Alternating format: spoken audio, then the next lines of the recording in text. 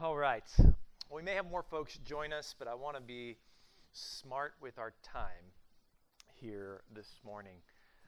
So grateful you're at Synergy. My name is Josh Willaford. I have the privilege of serving our network as the Leader Development Director and what's called the Network Secretary. So basically what that means in your world is that I oversee ministerial credentialing, and I also oversee the educational ministries of the Ohio Ministry Network. And those two pieces are going to be really important to you. My guess is in a room like this one, in this session that I want to make sure because we're recording this, that's called I Feel a Call to Ministry, What's Next? Now, the call to ministry is kind of a unique thing. There are seats, a couple right here, we might have to squeeze together. So if we can just kind of make that happen. That's going to be common today. We got a full house. We're literally using every chair and every table this church has today. And so you're going to become friends today with people. Hopefully you put on deodorant this morning. All that good stuff. So, yeah, the call of God is kind of a unique thing. There may be folks in here that you're in that space of life where you're saying, I know that I'm called, and maybe it happened a month ago, maybe it happened a year ago, and you're just kind of taking that next step, that best next step. Some of you may be like in that space of maybe I'm called to ministry. How does that work out? I'm going to close this door here so that we don't have the hallway noise. What I have found is that the call of God works a couple of different ways. And so we have to answer the question, what is the call of God? We're going to spend a decent amount of time in that today.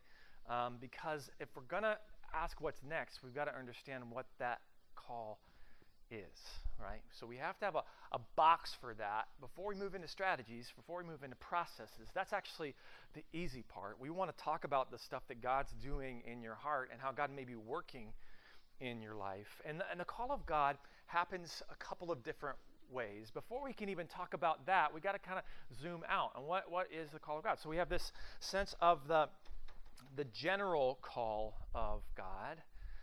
So what does that mean? That would be like a call to ministry that every single believer has. I'm going to give you an easy quiz. Every believer is called to ministry. Yes or yes, right? I'm not going to even give you an option here for the wrong answer.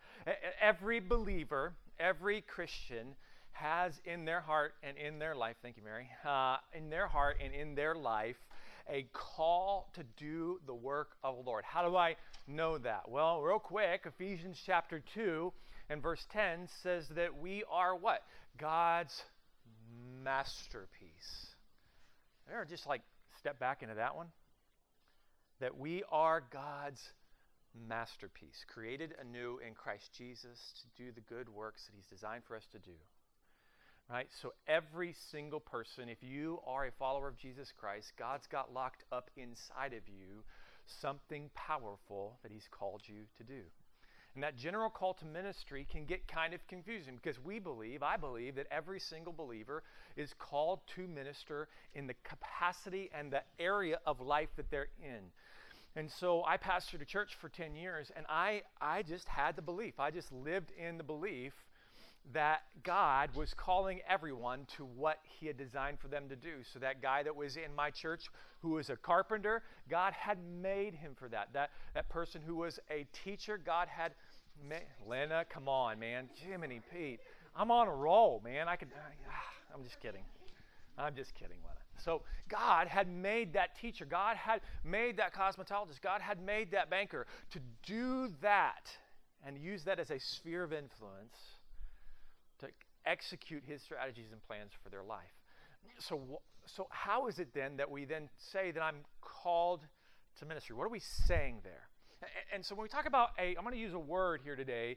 It's my shorthand that's going to help us know the difference between this and this. The vocational call to ministry. And when I use that term, here's what I'm saying.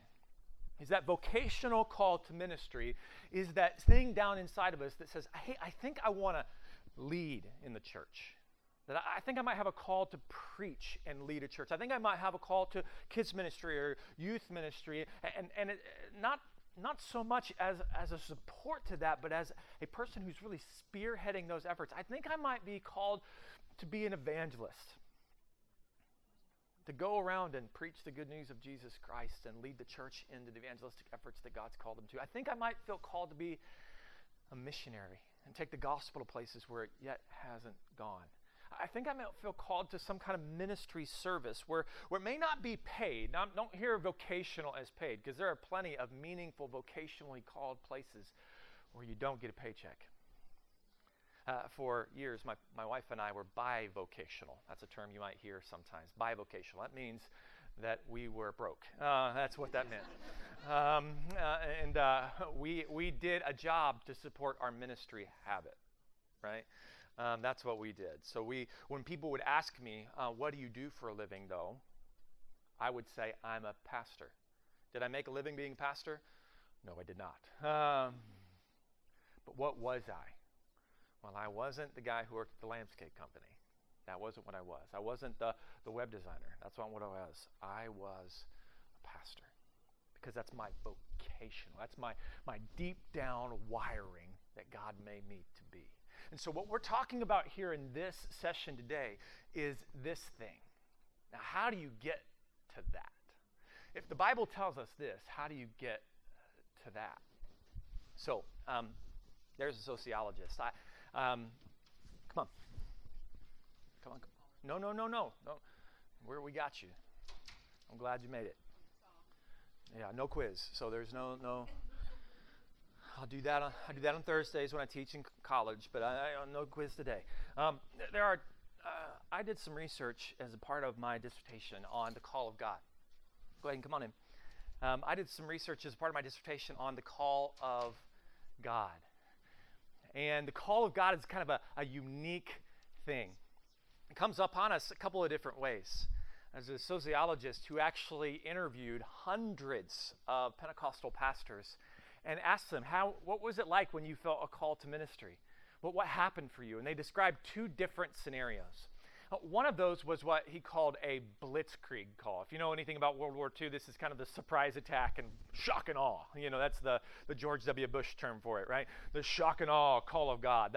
This is the one that we often think about. Maybe this happened for you where it was like, oh my goodness, I was at an altar and God met me there. Like he shook me. I was going this way and now I'm going this way. Maybe you have had that kind of call. Maybe it was in a prayer time, or it was in a missions trip, or any number of circumstances where God just stepped into your world and he reordered your life in that moment. Now, some of you are nodding your head because that was your thing. That was how God got a hold of your heart. But isn't it amazing, as I've looked at the scriptures as it relates to the call of God, isn't it amazing how even that calling, the first response almost always, and I've studied this a lot, almost always is, are you sure? New phone, who dis? That is the most common reality. No matter how dramatic it may seem, no matter how much we read it and go, how could you have possibly missed this? This does not guarantee that someone shifts gears into that vocational call to ministry. It's amazing how often this is that moment. In fact, you find this with Moses, you find this with Gideon, you find this even with, to some degree, with Paul, right? You find this with all the disciples. All of them are like, you see that call that Peter does in Luke chapter 5, and he's like, oh my goodness, I am not fit to even be here. I'm a sinner. What are you doing, Jesus? Right? And that the first response often to this call is, you have got the wrong number. I am not good enough, I'm not smart enough, I'm not connected enough, we give the list, right? Then we have this one. C.S. Lewis used to describe these kinds of moments like riding at a train, going from France to Germany. And he says, for some people, they're awake when they're on the train. And so they know the point. They can see the sign. I went from France to Germany. I saw the sign. I just crossed the border. Some people, however, were a little bit of asleep on the train. So they were in France at one moment. They fell asleep and they woke up. And they just realized they were in Germany. This is that process calling. That process calling where it's not so much, the clouds parting and angels singing and all the things that kind of happen with this call. This call is slower. It takes time. And what God does in this particular call is he takes you along these plot points, these little landmarks, and kind of gives you a piece of the puzzle as you go. And before long, you realize there's a picture there. I talk to a lot of people in the credentialing process where this is their journey, where they go, I didn't really plan on going into ministry. It wasn't like I had a dad who was a preacher or just had like this deep, but it just made sense after a while. No matter how you got there, that's okay. Because sometimes when we have this moment, what's next? What do we do with this call to ministry thing? Especially if you're here, you tend to think, the doubt that you create is, I didn't have this here. That you think, boy, if I just had that moment like that person did, but they're over here doubting themselves too. So the common thread of the call of God is, at some level, a little bit of doubt. Don't think for a moment that doesn't come upon you because you have some lack of faith. Really, that doubt is a good thing. Here's why. It's an initial acknowledgement that you don't have what it takes to accomplish that dramatic call that God has placed on your heart. Yes or yes. Every single one of us should have that moment where we go, I don't have what it takes. But you need to be reminded today that God has called you. And I haven't found a situation yet where God makes a mistake. God has called you. God has called you. So, we're going to understand the call a little bit further here. We're going to take another step. There are a couple of things that make up the call of God. In case you're wondering, this PowerPoint is on a PDF in the Sched app, so you can download this later if you want it. There are three big, what I call big rocks that would be kind of in, how do I know if I'm called? Like, how do I know that God is stirring me from this place and taking me to this place? One of those is the inner witness of the Spirit. God's Spirit will step into your life, and one of the things you need to know, and you need to hear from me today, and I'm going to get a little preachy for a moment, okay? Because this is so important. That the call of God is not initiated by you. It's not initiated by your mom or your dad or your pastor or your friend. The call of God is initiated by the Holy Spirit. The call in the assemblies of God, you walk through the credentialing process with us, I am going to be the first one to stand up and say, the assemblies of God did not call you into ministry. All we do is go, yep, I see it, which we'll talk about in a moment. Yeah, exactly. Right? That inner witness of the Spirit is that moment when God is speaking to you, whether it's over time or in moments, significant moments. God is speaking to you, and you're going to need that moment. Let me tell you right now, and I see some of my friends right now who've been in ministry for a long time that I've known for, golly, Chris, I don't know how long we've known each other, 20 years. So that's really scary now. Made me feel a little yucky. Listen, you're going to need this. You're going to need this because I don't want to deflate your balloon. Ministry can be really hard. My greatest points of discouragement, my greatest wounds in life have come in church. That doesn't mean that church is bad. Don't get it twisted here this morning. Don't unfurl your faith because church has hurt you. People have hurt you, right? Like that's what's hurt you. It just happened to happen in church. Ministry can be really challenging. And there are going to be moments when this inner witness of the Spirit, to know that Jesus Christ has called you, you can take yourself back to the places and the altars. There's a reason why the Bible says, build the altars. There's a reason why it says that, because sometimes you need to go back there to remind yourself that God has been faithful and He has called you. And so this right here is so very important. It also represents something really powerful. Like I said, I have done a decent amount of study on this academically. And what you see almost every time that God calls someone into a place of service toward His purpose, toward His people, what He also does is He equips that person for the task. Now, that call is not simply a manifestation of the purpose of your life. It's also a representation of the power that God is going to bring to the table through you to do that work. It's not just your purpose. It's also the power of the Spirit. Now, you heard me say just a moment ago that no body or no organization calls you into ministry. You heard me say that, right? You also need to hear me say this. The call of God always accompanies the external affirmation of the body. This is really important. You see this actually really well manifested in 2 Timothy chapter 1, where the Apostle Paul says to Timothy, his protege, his guy, hey, fan into flame. Doesn't he? He says, fan into flame that thing that has been deposited in you through what? The laying on of hands. Where elders in the church saw something in Timothy and they said, we see it too. So sometimes in the credentialing process, I'll get that person when I say, hey, I'll maybe provide some helpful and kind, I promise, pushback.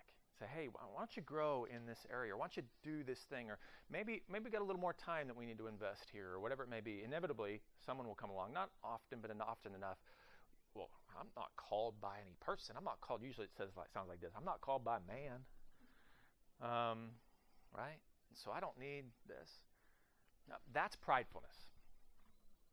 Because in the body of Christ, we submit one to another. And so if the Holy Spirit can provide that inner witness for you for your call, guess what He can also do? He can place that inner witness in the leaders that are around you. And that external affirmation is also really important. It's really important.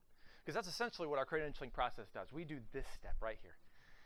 Where we look at you, and the very most important thing that you'll ever hear in the credentialing process is we're going to ask the question, hey, tell us about your calling experience. Because we want to see that take place. Because we want to differentiate between what is that general call and what's that vocational call to ministry. And so that becomes very important. But it's also important for you.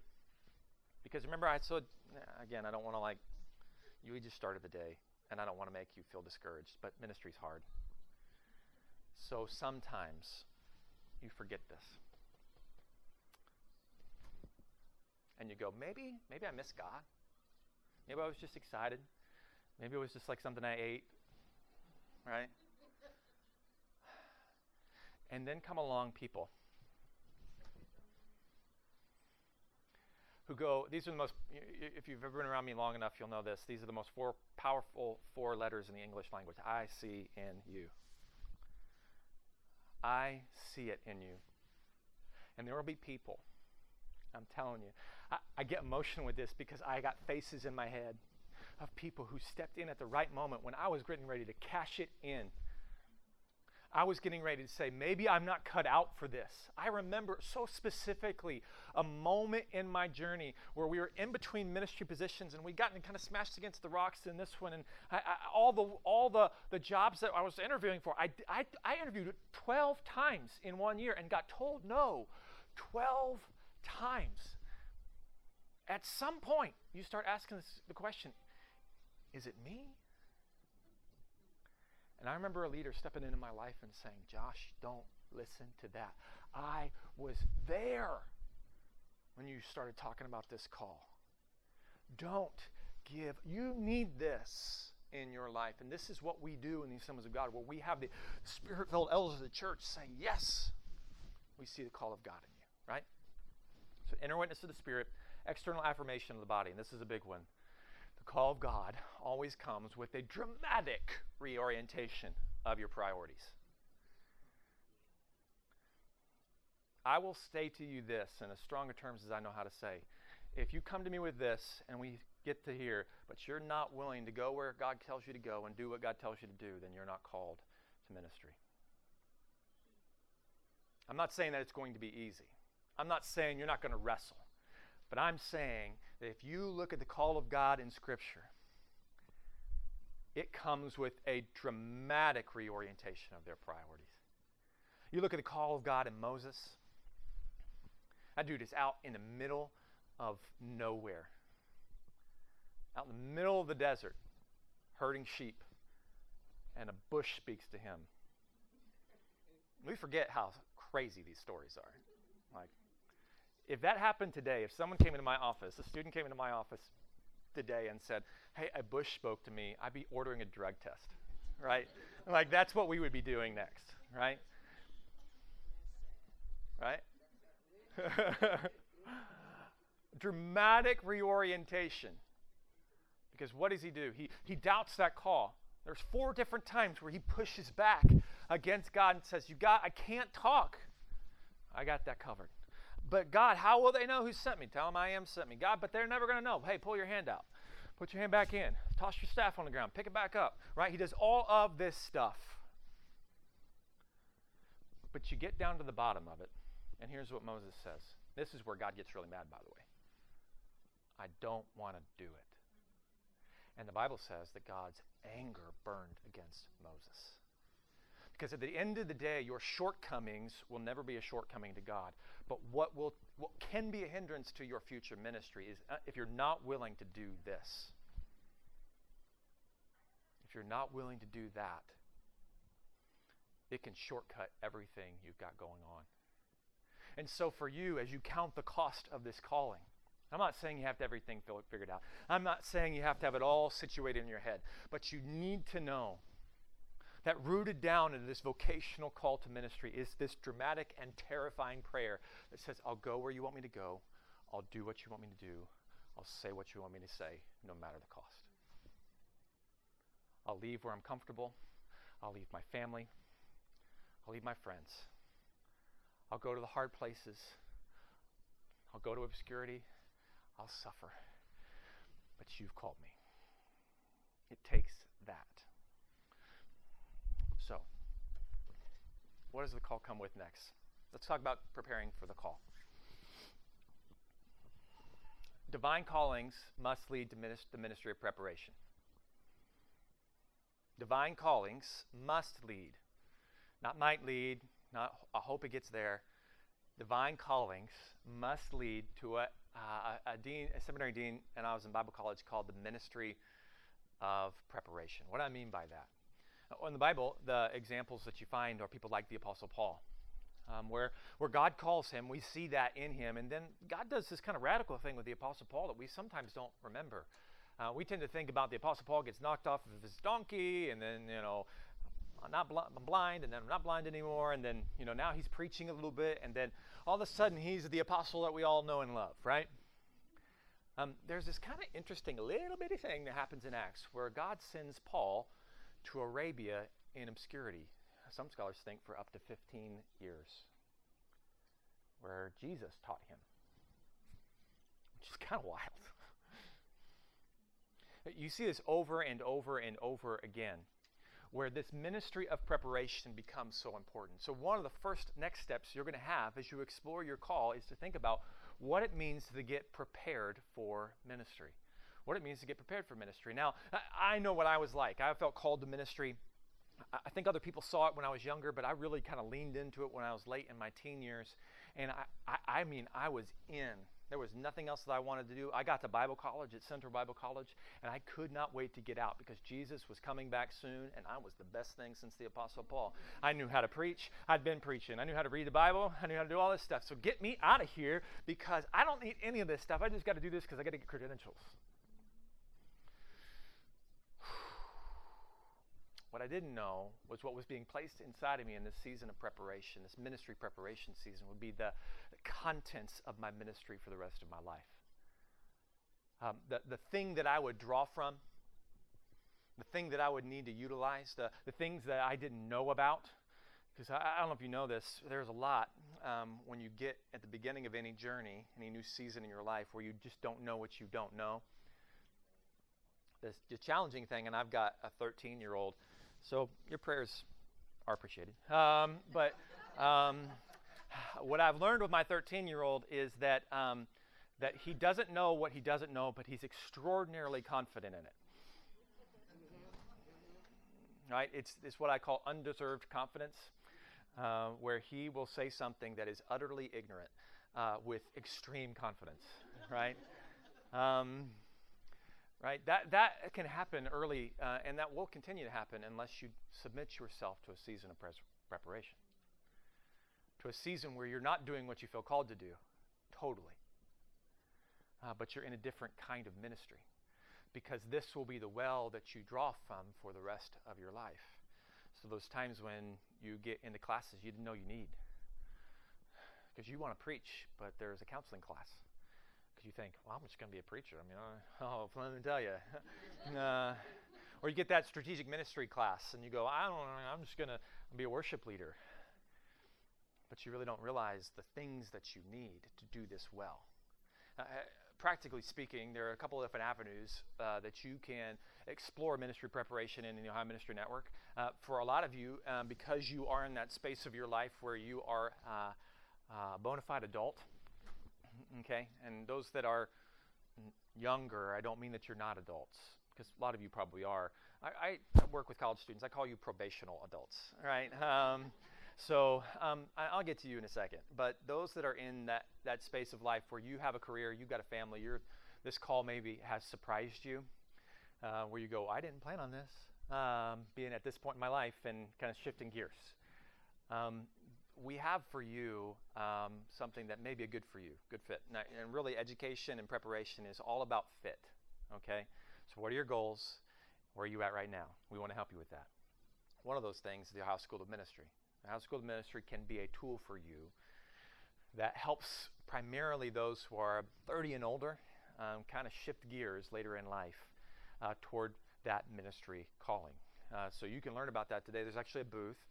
You're going to look for the big SC Ohio sign, but you can also talk to people there about what we call OSAM, the Ohio School of Ministry, because that season of preparation can be done through these monthly courses, and we can kind of walk you through what that looks like. The second avenue that you might think about would be what we would call SC Ohio. SC Ohio is a accredited degree program. So maybe you are in that college age, traditional college age, and you would go, you know what, especially for that group, I feel called to ministry. Can I just encourage you? Take the time to do that, because you're at a season in your life where you want to build the strong. If you're going to do this for the rest of your life, and you're young, man, invest a lot into those early years. Invest a lot in those early years. Now, you may be a person here that says, yeah, well, School of Ministry thing sounds cool, but I would really like an accredited degree. Maybe you already have a degree. Maybe you need to do some degree completion. Or maybe you are in a space where you'd say, you know, I got a business degree, but I'd love a master's degree. Well, I got good news for you. We can provide all those things. And I didn't plan on this, but Mary Harmison, who is our academic director, can talk to you about SU Ohio. There are other options in the Assemblies of God. We are, from the beginning, have been people who trained ministers. That's been one of the things, that's actually one of the reasons why the Assemblies of God was formed. It's because we figured out, over 100 years ago, that if we're going to do this thing called the Great Commission, we got to figure out how to train people, right? And they did it a lot of different ways. But one of the things they came up with was something called Global University. Global University is a really great tool for you to be able to take correspondence courses at your own pace. I think, you've been doing, Linda, you've been doing global? I don't know, I put you on the spot. How's your experience been? So I love it just because it's super flexible. I am not able, and I know that OSAM is changing a little bit, but I was not able to come down on Saturdays. I'm a mom, I'm a full-time kids pastor, but I wanted to go to the next level with my credentialing. And so I love it because I can read I can read the book, I can watch the videos at my own pace, and they actually give you up to 6 months to finish a whole course, which it's just super flexible for a really busy schedule. Yeah.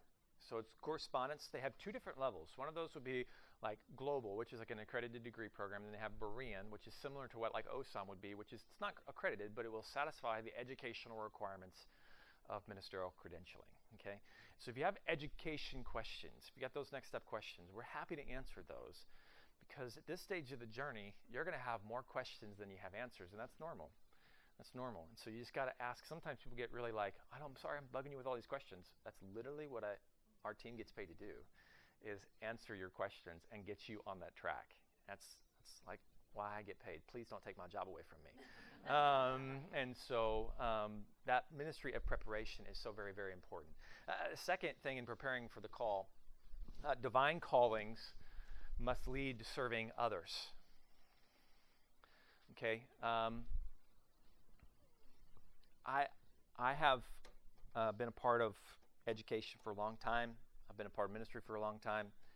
And I've seen this syndrome take place where I feel called to ministry.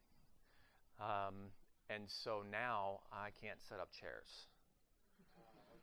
I hate to tell you, I have been at every level of ministry from the local church now to the district, and you know what I have done in every one of them? I'm never not going to get up, set up chairs and tables. There's never going to be a time, right? Serving others is a predicate. If you don't like serving others, then please do not go into vocational ministry.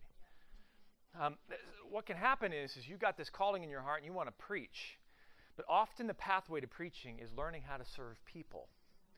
Because if you get in the pulpit too soon and you don't know how to serve people, guess what? Preaching is just serving people a different way, right? And so one of the most important things you're going to do right now, and it sort of lends into that season of preparation, is you're going to say yes as often as is healthy for your soul to every ministry avenue you have possible. Okay? If they want you to... I remember being in Bible college, and I did an internship. I still laugh about this.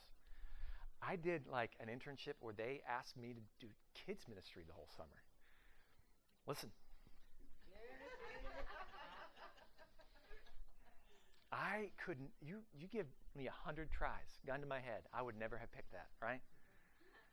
One of the most important things that I ever did in that season, because as a pastor, as a leader, kids ministry became an extraordinarily important value.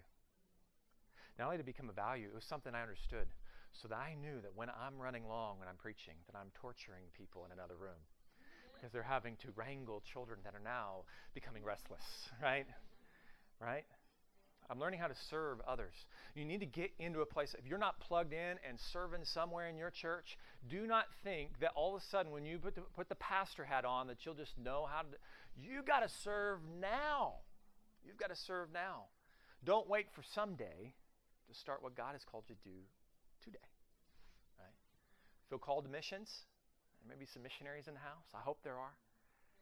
Right? You feel called to missions? Make friends who don't look like you. If you can't make friends with immigrants in your community, how in the world do you think you're going to be able to live in another culture? Right? You have got to start making some friends with people who don't speak your language. Because I hate to tell you, that's what mission says. Right? If you feel called to youth ministry and you don't presently serve in youth ministry, it's time to talk to the pastor about that.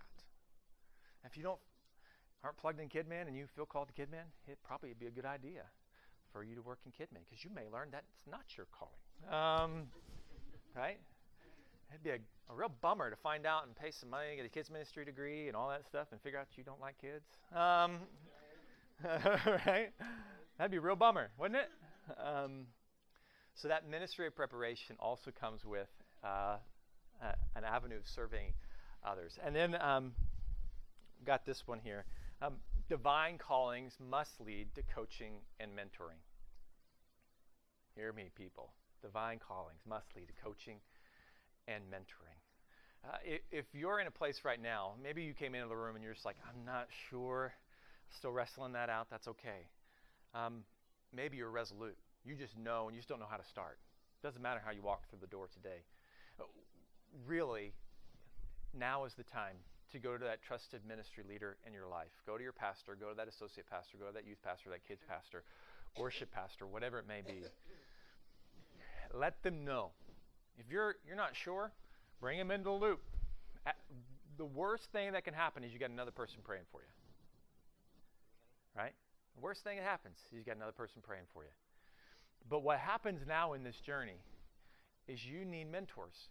You need guides. You need people who are investing into your life. Because here's what's in the backdrop of this. If you study leader development, how leaders actually develop, there are 3 areas that have to converge for them to become fully developed. One area is knowledge. So what are we talking about? Ministry of preparation, right? You need to have knowledge you don't have yet. The second area is experience. You need to be doing some things because you have to take that knowledge and put it somewhere, right? But the third area is you need coaches and mentors in your life. You need people who have been down the road a little bit to help you figure out and sort out and even call out those things that are good in you that you don't see, and those things that's a rough edge that needs to be sanded off, because the reality is there's lots of those in this process. And so we have to sand those edges off. And so you're going to want to, like tomorrow, don't wait. Like if this is the only action step you take, you feel called to ministry, go to your pastor tomorrow and say, hey, I got to talk to you. I feel called to ministry. I think I feel called to ministry. I'm just not sure. Can you help me sort it out? Like that will be so powerful for you. In fact, I want to point you to a resource, because this resource is so cool. This is called Explore the Call by Gene Roncone. Gene Roncone's a friend of mine. He's a superintendent in the Rocky Mountain District. He wrote a book that is designed for you to be able to walk through it with your mentor. So really short little chapters. There's probably, the chapters, there might be 30 chapters in the book, but the book is like real short, less than 150 pages, okay? And it's designed to be kind of devotional. You read a couple of pages and there's some discussion. This can help you sort out those things in your life. It's very practical. Everything from kind of high-level stuff like we talked about today, what is the call, how do we navigate those spiritual dynamics of it, to, okay, what does education look like? What does serving in ministry actually look like? What are the highs and the lows, the hills and the valleys? What are all of those things? This book is kind of intended to be sort of a supportive guide so that as you walk through this with a trusted mentor, they're able to coach you through that experience. Does that all make sense? And so that book is really helpful. And again, the PDF of this PowerPoint is in the Sched app. And so if you didn't take the photo, it's a fascinating thing now when you're a communicator. You feel like it's paparazzi. They're not actually taking photos of you. They're just a screen, but it's weird. But this Explore the Call book is kind of your next step. What's next in your world? I want to provide you one more thing, and then we're going to field some questions here this morning. The next step, some of you have kind of already started this. The next step for you, so maybe you didn't know this existed. We have a whole team of people who want to help you with your next steps, primarily a little Scottish lady named Laura, okay? And I mean that. If you talk to her on the phone, you'll feel better about yourself, okay? She'll call you lad and chap and lass and all that good stuff. So this email right here can get you to our credentialing team.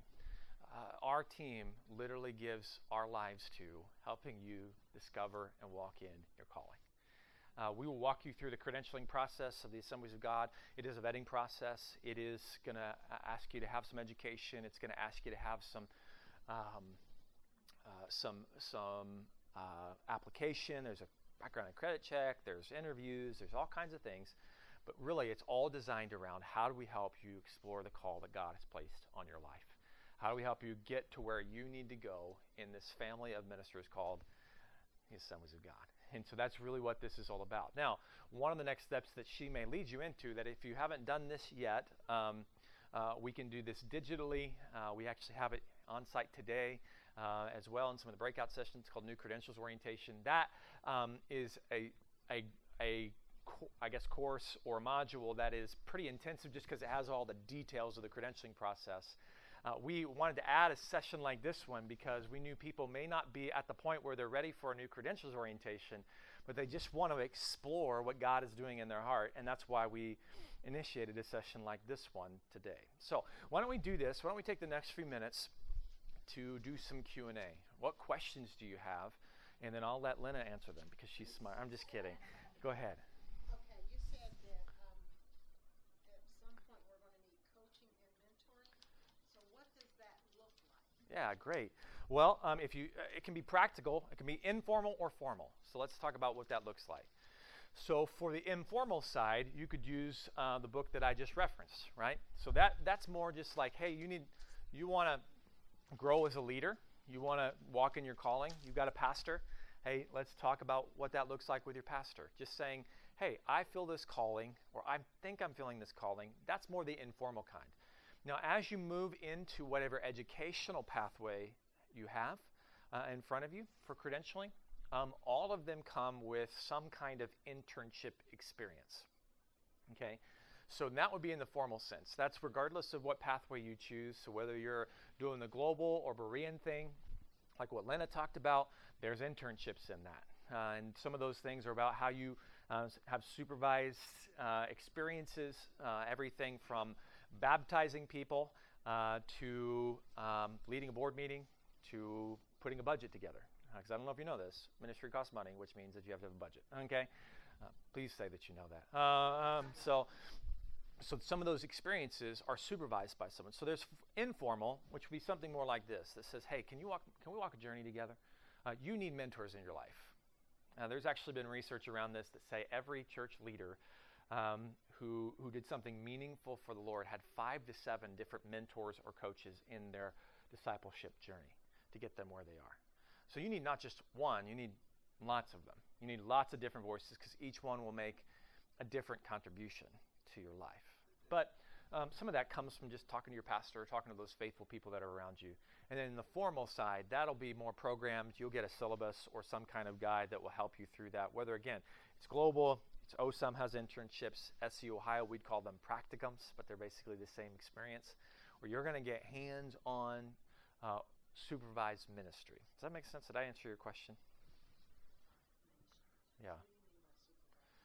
Yeah, so supervised ministry, what I would say to that is that if I don't know what I don't know, I often will say it this way. Sometimes we have experience, right? Because some people come to me and go, well, I've been in the credentialing process. I've done ministry now for 15 years in my local church, 20 years in my local church, 30 years in my local church.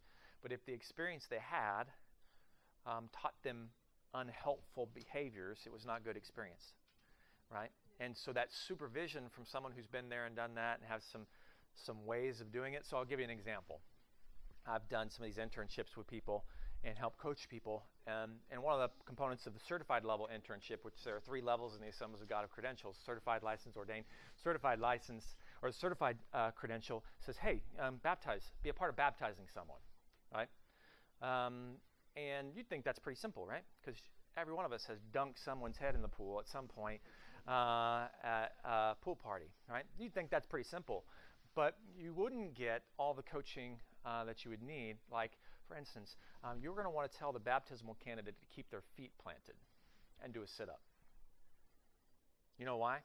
I had one guy, Javante Douglas, one of my favorite teenagers when I was growing up, almost came to live with us for a little bit. But he kicked his legs out, and he's a big, tall football player, and I almost drowned that dude that day. Because he is flailing, and I can't get him, he's so tall, I can't get him back on his feet. But if he stays planted, all he does is this, and the water does all the work, right? That's why you need supervised ministry. So you can have a pastor who's baptized lots of people to say, hey, you're going to want to put one hand behind their back, one hand right in front of their face so you can have the leverage you need to get them up. You're going to want to make sure you coach them into the baptism. You don't just want to drop them in the tank. You want to make sure that they're experiencing something along the way and making sure that it's a meaningful moment. So it's that coaching and supervision, not so much that you don't do the ministry, but you have someone to reflect on that with, to learn from. Does that make sense? Question, Josh. What do you suggest for, like, when you're exploring your call, like staying encouraged and staying accountable for, like, when you're not at the church and you're not, Yeah. So lots of options in that. Obviously, I'm gonna be a broken record here. You can't overplay mentors in your life, right? But do you need peers, right? Every leader needs people who are farther down the road than them. They need peers who are right alongside of them, and honestly, every leader needs someone who's a little further behind. So there's always generations of leadership, and each one of those provides its own level of accountability, doesn't it? I mean, you have a mentor in your life, pastor, trusted leader who's in your life, and they're speaking into you. And they have the capacity to see things in you that you might not be able to see, and even your peers might not be able to see because they just have a little bit more experience. So I often compare this to, like, one of the reasons why I got married was because I need someone to tell me that I've got broccoli in my teeth, right? And so that leader is in your life to say, hey, I see this in you. I had a pastor do this, and he identified something in me. It always plagued my life. I just never had a label for it. And that was powerful for me. It was liberating for me when he said, yep, if you don't deal with this, it's going to harpoon your ministry. That was helpful for me. But even that peer-to-peer thing, there's something powerful about having those trusted relationships that you run with. And when you get in those good relationships, I'm a research guy, so, forgive me for saying research says, that you tend to be the composite of the 5 closest relationships you have. So when Paul says bad character corrupts good, or bad company corrupts good morals, he was onto something.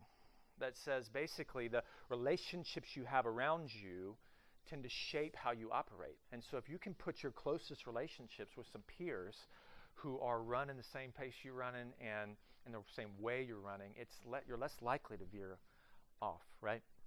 And then, realistically, find someone to mentor. There's some teenager out there, there's some student out there, some child, some young man that needs you, right? And there's something powerful when you know that that person is looking to you as a model. Boy, that changes how I live. It just changes how I live.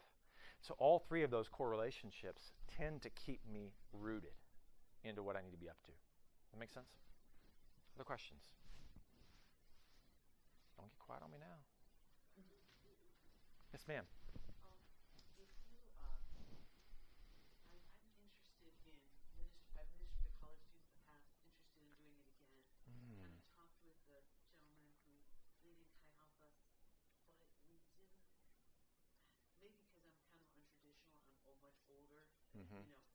It didn't really go farther than just talking. Sure. No, Sure. no bad. I got you. Yeah. What should I do as far as What should I do? Yeah, that's a great question. Those are all big questions because ministry is one of those things where it's all about walking through the doors that God has for you, right? And sometimes those doors feel like they are not in front of you. And so I had a mentor of mine say one time, just take the next right step, right? And so many times we think the next right step is this big step, and a lot of times it's just small steps. And so, I would say, without knowing your church context and all the things and all the resources that may be around you, I would say, okay, what happens in your church, right? So are there young adults, which is just a tough, I have the privilege, Mary and I have it is the best part of my life that I work with college students. And some days I wouldn't say that. I'll say it right now. There are days I might say, I'm going to kill these kids with my bare hands. But find those places and spaces that it may be in your local church. It may be as simple as, is there college ministry or a young adults ministry that you can step into and serve in? Can you provide them a meal? They want to eat. And they don't eat well. They eat like raccoons. And so, do that kind of stuff. Ask your pastor. I sound like a broken record, but the number of times that I had people who were for months wrestling with some kind of calling, and I was the last person to be told. I'm like, oh, I could have been cheering you on at least, if not helping you sort out the next steps. And so talk to your pastor. And there may be local college stuff on some of those campuses. Obviously, the Assemblies of God, we're passionate about Chi Alpha, but I think of one that Chi Alpha actually works with alongside of it, and we're passionate about it too at SU Ohio. It's called International Friends. college students who happen to be immigrants, and they need friends. And many times you're leading people who are from unreached people groups to Jesus Christ. And so there's all kinds of different valuable ministries that you can get plugged into in those things. I hope that answered your question. I don't know if that did. Yes, ma'am. Yes, sure. I can unpack that for you. In the Assemblies of God, there are 3 levels of credential: certified, licensed, and ordained. There are really 2 differences between each of those levels. One of those is education. So the certified level is the most accessible, or the lowest level of educational requirement. Then you move to licensed level. That levels up a little bit more in the education. And then we have what's called ordained, and that levels up even further in educational requirement.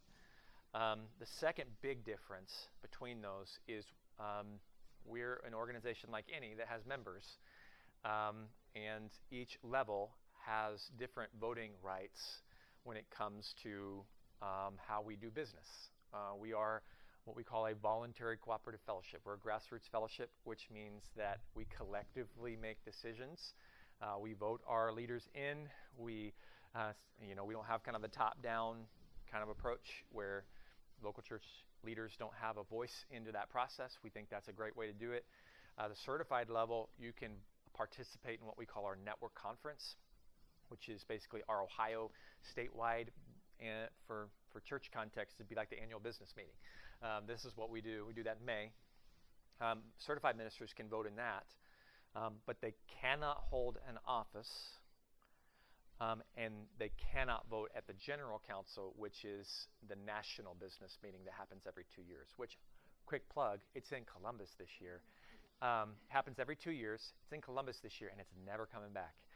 We've been told, because the other place where it's at is Orlando, and I don't know if you know anything about Orlando and Columbus.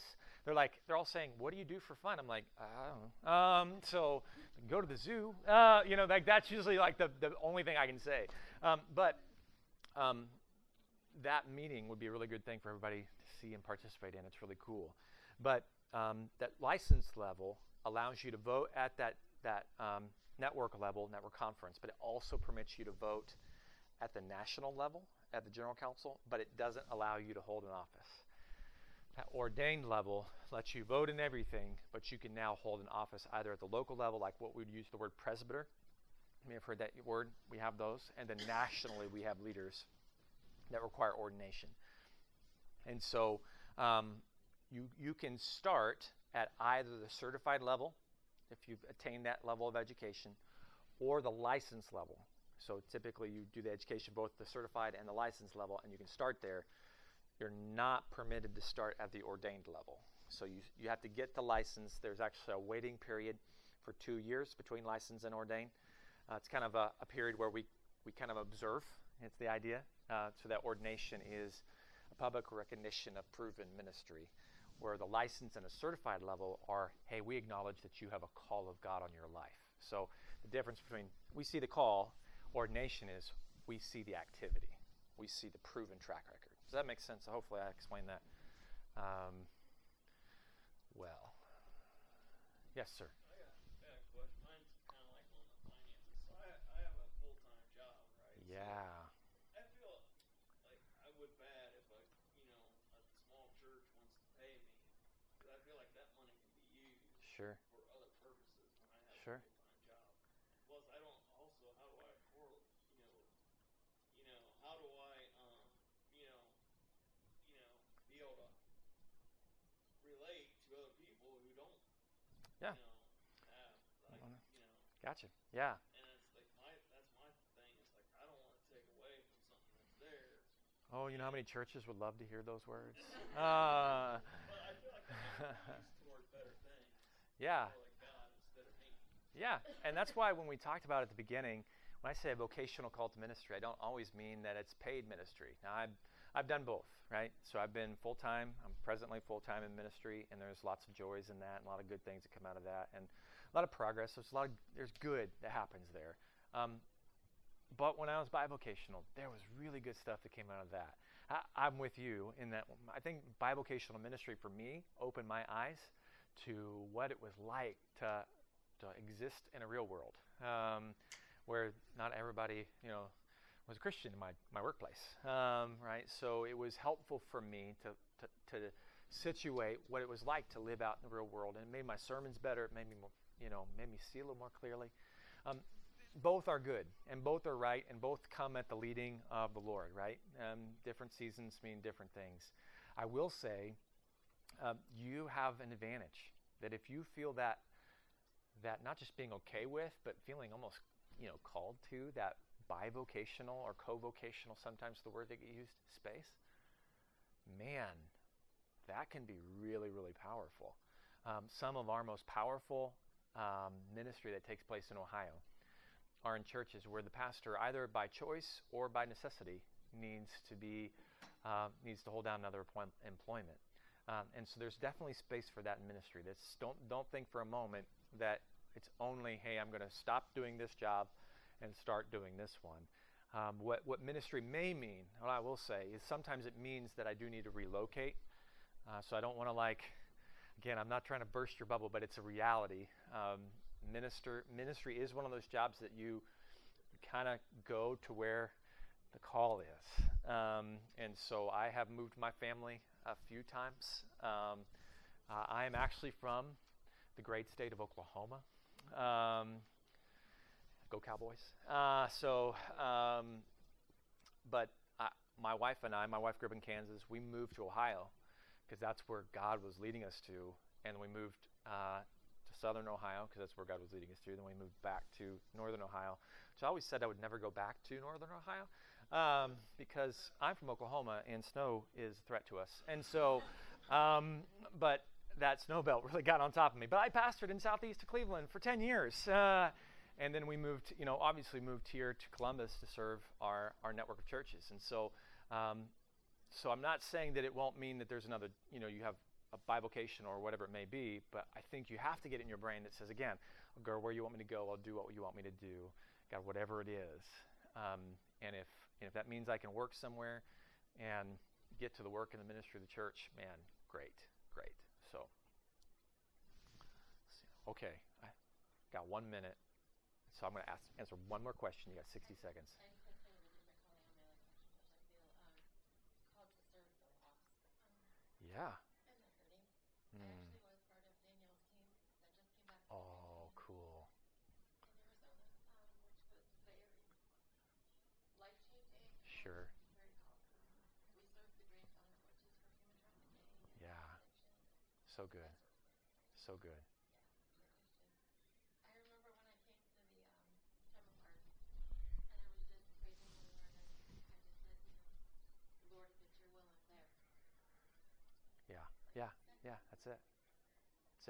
And the reality is, what you're hearing here, and I see it all over you. Can I just say that? Can I just use my words that I use? I see it in you. It's on you, right? It's on you right now. You can see it all over you. God is at work in your life, and that calling to work with lost people is a vocational call. That is God's dream that He's placed in your life. So He's going to open up doors to that. I want to pray for all of us here today because I see it all over your eyes. I can see it. Those moments when you're tearing up and those moments when you're shifting in your seats. God, can I be that person? God is calling you. God is calling you. And the only thing we bring to the table with that call is yes. That's all we bring. That's all we bring. It's that unqualified yes. I'll go where you want me to go. I'll do what you want me to do. I'll say what you want me to say.